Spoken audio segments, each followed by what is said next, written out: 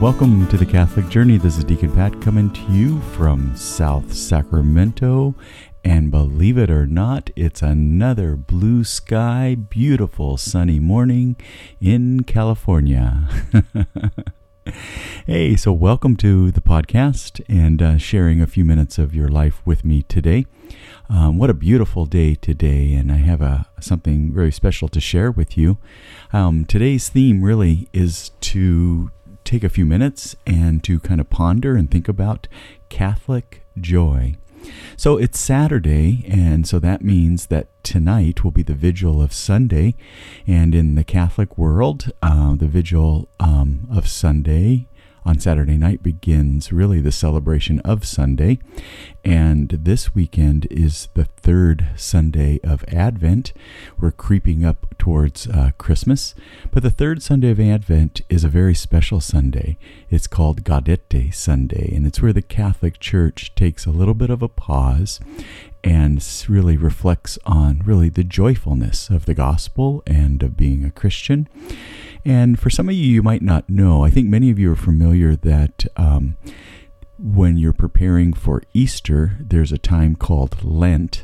And Lent is a time of really removing obstacles from your life, simplifying your life.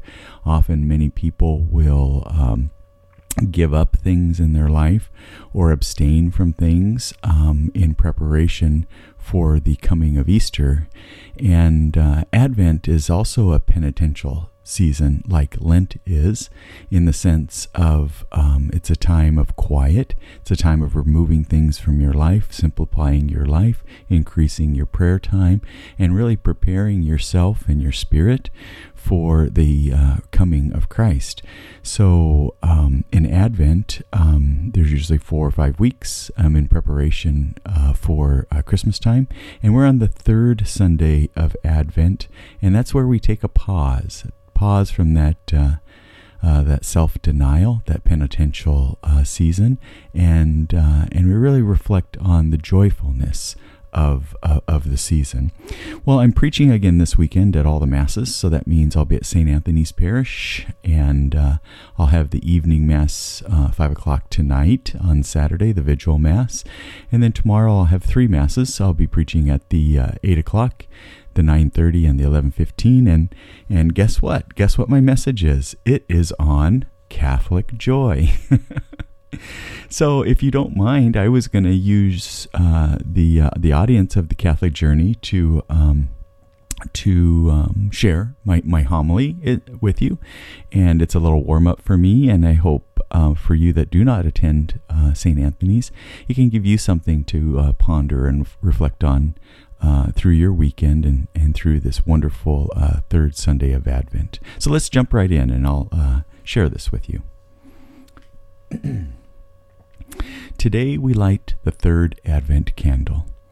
In many traditional Advent wreaths, there are 3 purple candles and 1 rose-colored candle. The rose-colored candle is reserved for the third Sunday of Advent. It is different from all the others. This particular candle symbolizes rejoicing. Let's explore in a little deeper way the meaning of this third Sunday of Advent and listen to the words of the prophet Isaiah, allowing the words to settle upon our hearts. Strengthen the hands that are feeble. Make firm the knees that are weak. Say to those whose hearts are frightened, be strong, fear not. Here is your God. He comes with vindication, with divine recompense. In other words, God comes to make up for what is lacking in our lives. And finally, He comes to save us. Advent is a time of expecting and waiting.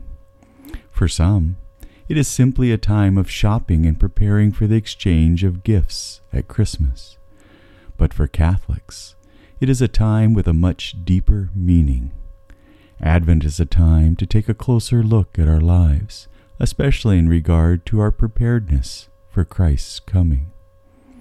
As Christmas approaches, we acknowledge the beauty and gravity of the gift of our Lord, who humbled Himself to take on our humanity.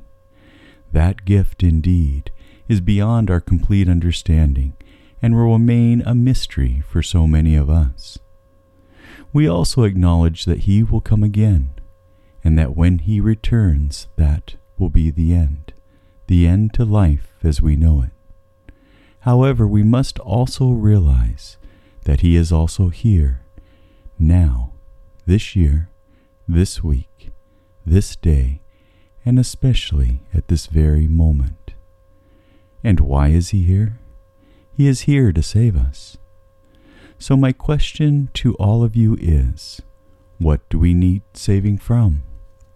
How are our hands feeble? How are our knees weak? What are our fears? What wrong do we need Him to set right? How are we blind? What is it that we cannot hear? In what ways are we lame? Advent is a time to think about these questions. And another important question to all of us comes from the depths of a prison. The prison where John the Baptist suffered at Herod's palace. The same place where John sent his followers to ask the Lord, "Are you the one who is to come, or shall we look for another?" Bishop Fulton Sheen said that John was discouraged and perhaps even close to despair when he acted in such a way. John had spent his whole life waiting for the coming of Christ, and now that He had come, or so he thought, he still suffers in a prison. Can't you imagine why he might have thought, "Is this really the Christ? Is this really the one that He has been called to die for?" And how does Jesus respond to John? Jesus states, "Look at all the wonderful things that are happening to the people around here. The blind are seeing, the deaf are hearing, the dumb are speaking, and the lame are leaping." And then Jesus states, "The poor have the good news preached to them." What does this mean? Who are the poor that He speaks of? We are the poor. It is us. When we truly acknowledge our faults, our iniquities, our shortcomings, and realize just how poor we actually are, and when we reach out to Him, the one who has been faithfully waiting for us to respond, then and only then our world begins to change. A transformation begins.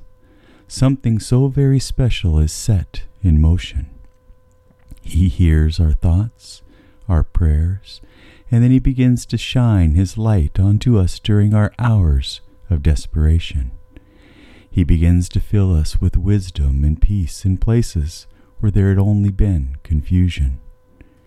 He begins to show us the tiniest ways to begin to unravel the knots that we have wrapped around us through repeated bad choices and sinfulness.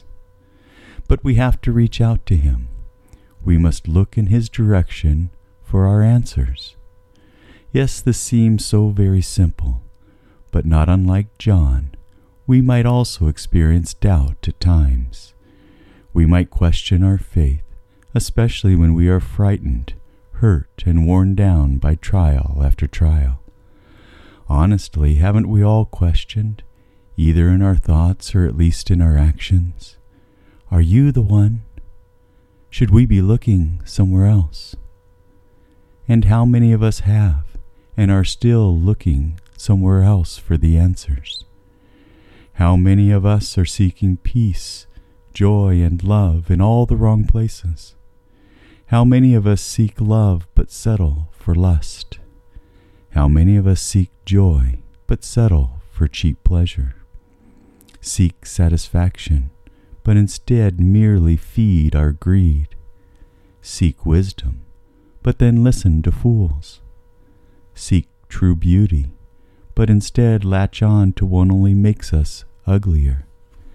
Seek intimacy but settle for less? Yet as we reach out for God, choose to look toward Him for the answers, we are then touched by a ray of light, a grace, a sense of warmth, an idea, an understanding, and a promise of hope and wonder that is Christ, the Christ that is the one. We begin to yearn and hunger for what is pure and true. We begin to make changes in our lives. We throw away the lies and deceptions as we come clean with the sacrament of confession. We suddenly discover within ourselves the ability to make choices that are different than and what we had been accustomed to doing in that lost cycle of habit. Our behaviors begin to change. We begin to meet new friends. We begin to grow closer to God, to the church, and then all of a sudden we find a deeper meaning and understanding in the liturgy, the Mass. We begin to see our participation with heaven in the spiritual world. We progressively transform into the person that we were created to be by God. We experience love, joy, and peace. We see beauty where we had never noticed it before. We find ourselves drawn to the Scriptures because maybe for the first time they now become alive and directly speak to us. As we receive Holy Communion, the Eucharist now joyfully burns within us as we truly realize who it is we have just consumed. We begin to taste in our lives the fruits of the Spirit that St. Paul spoke of: love, joy, peace, and patience. We become kind and generous. And all of this begins as we have chosen to turn to God, to Christ, for the answers. This is the joy that is behind the rose-colored candle, the third Sunday of Advent. It is the message of hope and salvation. It is the understanding that yes, we are the poor, and that we have heard the good news preached to us. We have found the one we are looking for. As we begin to embrace our faith, our Catholic faith, and we realize the treasures of the sacraments, we begin to joyfully understand the eternal rewards of being a Christian and just how truly rich we are.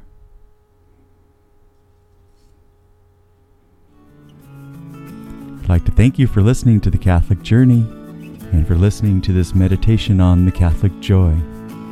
I hope you have a wonderful day, a wonderful weekend, and as we prepare for the return of Christ, really the reflection of who Christ is, that gift of his incarnation given to us for Christmas time, but also we reflect on his time where he has promised to return. Have a wonderful day, spend time with family and friends, the people that you love, and never forget how truly blessed you are and that God loves you tremendously. God bless, and may he forever keep you close to his heart. Bye from the Catholic Journey. See you next week.